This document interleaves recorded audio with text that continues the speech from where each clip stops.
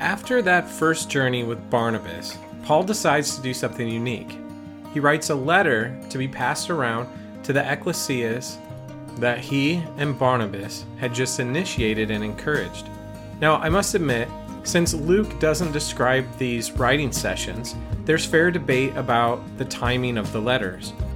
In Bible colleges across the world, you can hear debate between people about who the Galatians are and what time period Paul wrote the letter to them. But as far as it is up to me, it looks most likely that he penned the letter to the Galatians after his first missionary journey while being refreshed in OG Antioch.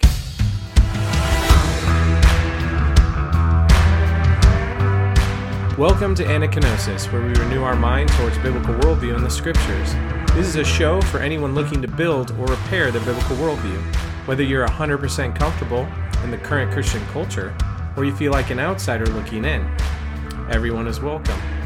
My name is Jeremy Agan. I'm just a guy with a Bible literacy background who has ASD and who thinks a lot about how to think.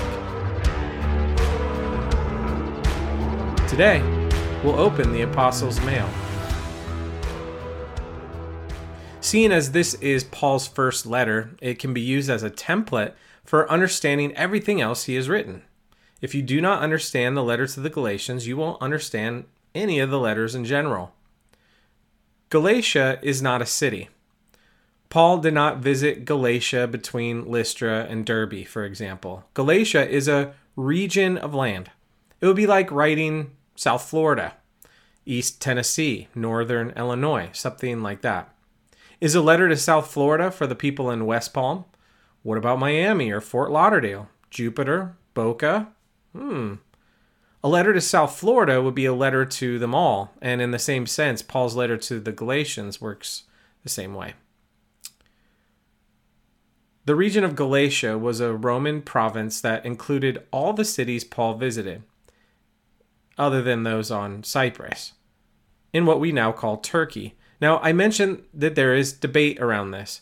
This includes what part of Galatia he wrote to. There is a historical happening in the book of Acts in chapter 15 that we did not get to yet in our study. It's a conference of the ecclesia leadership to discuss what to do with the fact that the Gentiles were accepting the Messiah and joining the ecclesia all over the place. The Northern Galatian view holds that this letter was written after that council in Jerusalem, something I obviously disagree with. This would mean it was written approximately the same time as the letter to the Romans. The people of Northern Galatia were Gauls, ancient Celtic people, and they didn't show up in Paul's travels. The Southern Galatia view holds that Paul wrote it before the Council of Jerusalem, possibly on his way there even. The people he writes to would be familiar faces because he recently visited them twice on his first journey. The populated cities of southern Galatia would be Derbe, Lystra, Iconium, Perga, etc. We will see Paul's letter is more than a hello, an encouragement, and goodbye. He's writing with the intent to eradicate doctrinal errors creeping into the ecclesia that has been introduced by the Judaizers.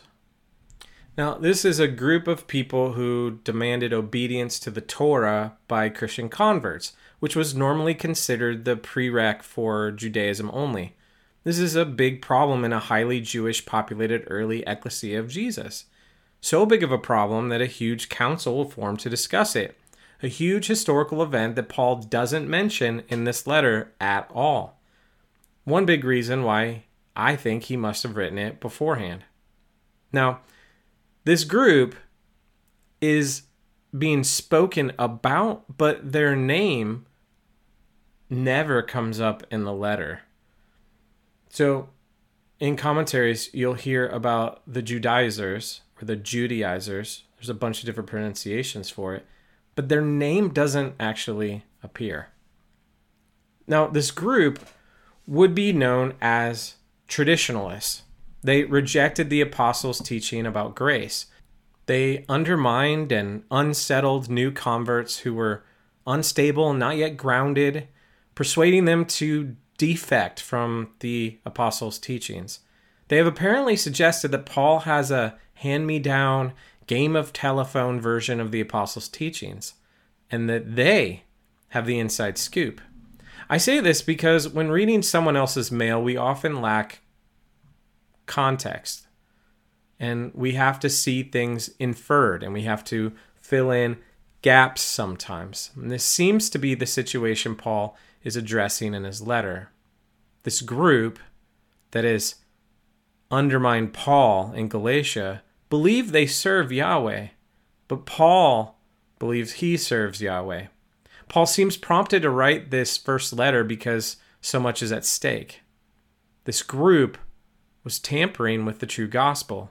What does Yahweh require for us to be forgiven, to be given new life? Well, believe in the resurrected Jesus and entrust your life to him. That's it. But this group was teaching that there is much more, that we must be re-enslaved to the law as well. Well, let's jump into it. This is my favorite letter. Galatians 1:1-5. Paul, an apostle, not from men, nor through man, but through Jesus Christ and God the Father who raised him from the dead. To all the brothers who are with me, to the churches of Galatia, grace to you and peace from God our Father and the Lord Jesus Christ, who gave himself for our sins to deliver us from the present evil age, according to the will of our God and Father, to whom be the glory forever and ever. Amen.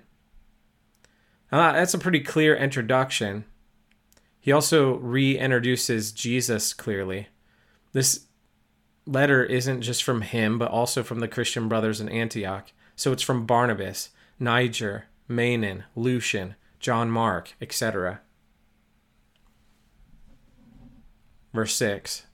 I'm astonished that you are so quickly deserting him who called you in the grace of Christ and are turning to a different gospel. Not that there is another one, but there are some who trouble you and want to distort the gospel of Christ. But even if we, or an angel from heaven, should preach to you a gospel contrary to the one we preach to you, let him be accursed. As we have said before, so now I say again, if anyone is preaching you a gospel contrary to the one you received, let him be accursed. There was a different gospel in Galatia. The new version from the Judaizers, Jesus plus law, or good works equals saved. Now, saved is a modern Christian term to encompass new life, forgiveness, and the promised resurrection. This turning from Jesus alone to Jesus plus is astonishing to Paul, and he says it's false. He says it's distorted. He says it's such a twisted message, it shouldn't be believed in, even if it did come from him or even an angel from heaven. This is a reductio ad absurdum, which is a method used by Paul when arguing a case. The hypothesis is necessary to show how absurd it is from the conclusion. Would God send an angel with a false message? No. So it's absurd to believe a different message.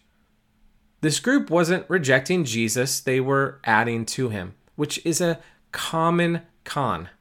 They seem like friendlies, but their gospel isn't Jesus. The work required to have Jesus welcome you is your own works of obedience. The true gospel is that entrance into the kingdom is based on the work of Jesus alone. That is what he always said. So the Galatians are confused. These young, new ecclesias are confused. Why would this false message even be attractive if it's worse news? It puts salvation back where we prefer it, in our own hands. There are groups in the world today that want you to think they're friendlies too, so that they can share a distorted gospel with you. That's something to watch out for. Paul says even if an angel comes with a distortion, to not believe them.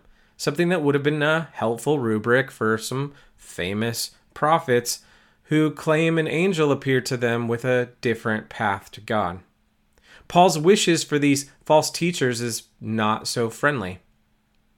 He wishes that they would be accursed, which is the Greek word anathema, which literally means to stop communication. He wants the Galatians to cease communication with the liars and thieves. The very worst thing that can happen to an ecclesia is not persecution. It's when the majority of the members stop believing in the true gospel. Verse 10. For am I now seeking the approval of man or of God? Or am I trying to please man? If I were still trying to please man, I would not be a servant of Christ. So he's not seeking to please the people. He says that would not be doing things as a servant of Jesus. The people in the ecclesias of Galatia have been coached to wonder why Paul had any authority. Why should his gospel be more trusted than someone else's? And this leads Paul to explain his resume, starting in verse 11.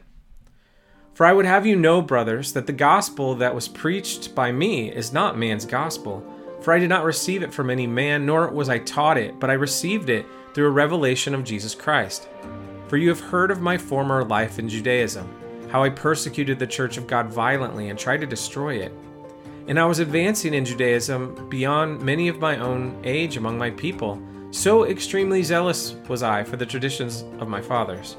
But when he who had set me apart before I was born, and who called me by his grace, was pleased to reveal his Son to me, in order that I might preach him among the Gentiles, I did not immediately consult with anyone, nor did I go up to Jerusalem to those who were apostles before me, but I went away into Arabia, and returned again to Damascus. Then after 3 years I went up to Jerusalem to visit Cephas, or Peter, and remained with him 15 days. But I saw none of the other apostles except James, the Lord's brother. In what I'm writing to you before God, I do not lie. Then I went to the regions of Syria and Cilicia, and I was still unknown in person to the churches of Judea that are in Christ. They were only hearing it said, he who used to persecute us is now preaching the faith he once tried to destroy. And they glorified God because of me. So Paul doesn't think his message is handcrafted by him. He believes Jesus gave it to him. Is that a compelling story? A guy who would have totally sided with this Jew law first is now on the Jesus alone train because of Jesus. A Jesus who set him on a course to proclaim his kingdom to the outsiders. Paul's impact has been significant in the early ecclesia. His repentance itself was a scandal. His message even more so. And Paul says he's not lying. Does this testimony in this letter match the details that Luke has given us in his historical account of Acts? It seems to. Now, Luke didn't tell us about his time in Arabia, but he leaves space for it. Paul's off the scene for quite a while before Barnabas recruits him to teach in Antioch. Paul's in the middle of defending himself as an apostle of Jesus to the ecclesias in the region of Galatia, a people who are being actively led astray by a group distorting the gospel. It can be inferred that this group was selling an idea that Paul was given secondhand information and isn't a true apostle. Paul's defending himself with a testimony of his calling and faith. Now he's going to fill in some details about his second visit to Jerusalem. In Galatians chapter 2, starting in verse 1. Then after 14 years, I went up again to Jerusalem with Barnabas, taking Titus along with me. I went up because of revelation and set before them, though privately before those who seemed influential, the gospel that I proclaimed among the Gentiles, in order to make sure I was not running or had not run in vain. But even Titus, who was with me, was not forced to be circumcised, though he was Greek. A visit to Jerusalem with two traveling companions, Barnabas and Titus. We had not heard of Titus before. They're visiting Jerusalem because of a revelation. And that matches what Luke told us about a visit that he and Barnabas made, that is, Paul and Barnabas made, to help with a famine around the time that James the Apostle was killed and Peter was arrested. Luke didn't tell us about Titus, but that really doesn't mean anything. Paul sought a private audience with the apostles to tell them about the development of the kingdom among the Gentiles, among the outsiders. His party represented the young international ecclesia of Antioch pretty well. You have Barnabas, the highly respected Jewish Christian. You had Paul, a scandal of grace. And then you had Titus, a Greek Christian. Part of Paul's belief in the power of Jesus was that a person did not have to change ethnically, culturally, or religiously to Jewish in order to join the kingdom. You could come as you are. Bringing Titus along was a test case of acceptance or discrimination for the Jerusalem elders. Basically, if the apostles demanded Titus' circumcision, which would be to become Jewish, then all the Gentiles would be required the same treatment, which is not good news. You have accepted Jesus? All right, now give me your penis for a quick surgery. If the apostles accepted Titus as he was and saw him as a new creation of Yahweh and a brother, whether Jewish in any way or not, then the ecclesia would welcome all the Gentiles, all the outsiders that Paul was reaching in Antioch. Titus's presence is more than a travel companion. It's a living example of freedom in Jesus. When Paul says, "for fear that I might be running in vain," it sounds like he has secret doubts about his message of freedom. However, that doesn't really match up with what he's saying everywhere else or the point he's trying to build in this letter either. We can determine that he wasn't insecure, he was just eager for validation. He knew his take on the gospel was authentic because Jesus gave it to him, and he knew that it was working in people's lives. But his concerns lied with whether the core ecclesia in Jerusalem would accept what Yahweh was already doing with outsiders. Would they accept new Christians as Christians? His mission was Yahweh given, so in a sense, he didn't need their thumbs up. But without it, the unity of the ecclesias would be in doubt. Paul desired unity based around the gospel. Those guys trying to get Titus circumcised to be an acceptable Christian would be false brothers. So here's the decoder ring for the letter of Galatians. Uncircumcised equals Gentiles or outsiders, and circumcised means the Jews or the insiders. All right, here we go, starting in verse 4. Yet because of false brothers secretly brought in, who slipped in to spy out our freedom that we have in Christ Jesus, so that they might bring us into slavery, to them we did not yield in submission even for a moment, so that the truth of the gospel might be preserved for you. And from those who seemed to be influential, what they were makes no difference to me. God shows no partiality. Those, I say, who seemed influential added nothing to me. On the contrary, when they saw that I had been entrusted with the gospel to the uncircumcised, just as Peter had been entrusted with the gospel to the circumcised, for he who worked through Peter for his apostolic ministry to the circumcised worked also through me for mine to the Gentiles. And when James and Cephas and John, who seemed to be pillars, perceived the grace that was given to me, they gave the right hand of fellowship to Barnabas and me, that we should go to the Gentiles and they to the circumcised. Only they asked us to remember the poor, the very thing I was eager to do. So the leadership of ecclesia in Jerusalem at that time was Peter and John and James, the brother of Jesus. And they approved of Paul's word to the outsiders, and they gave him and Barnabas the right hand of fellowship, or official approval, just asking them to remember the poor. The church must never lose sight of the poor when it gets focused on its mission for souls, something the Western church needs to reread. Paul and Barnabas were in town because of the famine, with concern for the poor, so this would have been normative encouragement to keep doing what they're doing. Some scholars believe the whole ordeal is what Luke is trying to describe in Acts 15. But when we get there, we'll see some significant differences.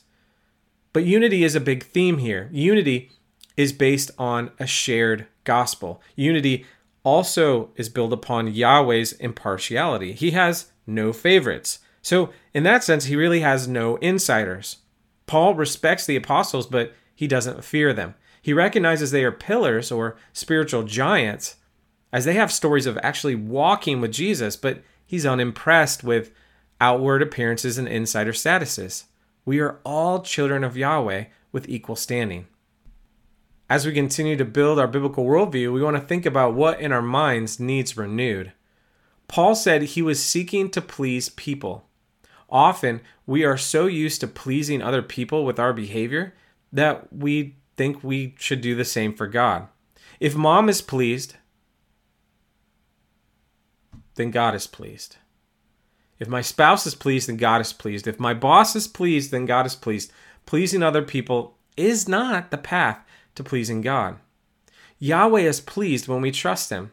Trust and faith are interchangeable words most of the time. In Hebrews, the letter to the Hebrews, it will be written, without faith or trust, it's impossible to please Yahweh. He is pleased when we trust him. Now, if I'm trusting Yahweh, that's going to leak into my actions. I might please my mom or my spouse or my boss, but not for their benefit or for mine, but for Yahweh alone. Paul lays out the gospel he believes in, the gospel he preaches, the gospel under suspicion in Galatia, to have the apostles weigh in. Think about that level of vulnerability. He had nothing to fear from an evaluation of his gospel, but everything to gain. This, though, would be a humbling experience. Can we approach one another with open hands around our articles of faith, to hear from each other, weigh things out? The truth of Yahweh will win out in such conversations. But do we fear loss or change? Do we even long for validation? Those who are convinced of the truth of their message shouldn't fear evaluation. They should welcome it. If you're in a church that doesn't welcome questions or evaluations, you may have leadership that is insecure with their allotment of truth. Another thing is unity. Christian unity is only secure when there is no compromise of the essentials of the gospel. Working towards unity doesn't mean passively submitting to the loudest, misguided zealot. Truth is not negotiable. Christian unity can be disintegrated when we make non-essentials the center of the argument, like end times, politics, race, spiritual gifts, young earth. These have been some of the quickest dividers of Christian unity. Paul saw the gospel itself as the only point of faith to dig in on. Thank you for listening. Anakinosis is a project for anyone anywhere who's looking to renew their biblical worldview. Next time, Paul will speak of a conflict that he had with Peter. Uh-oh.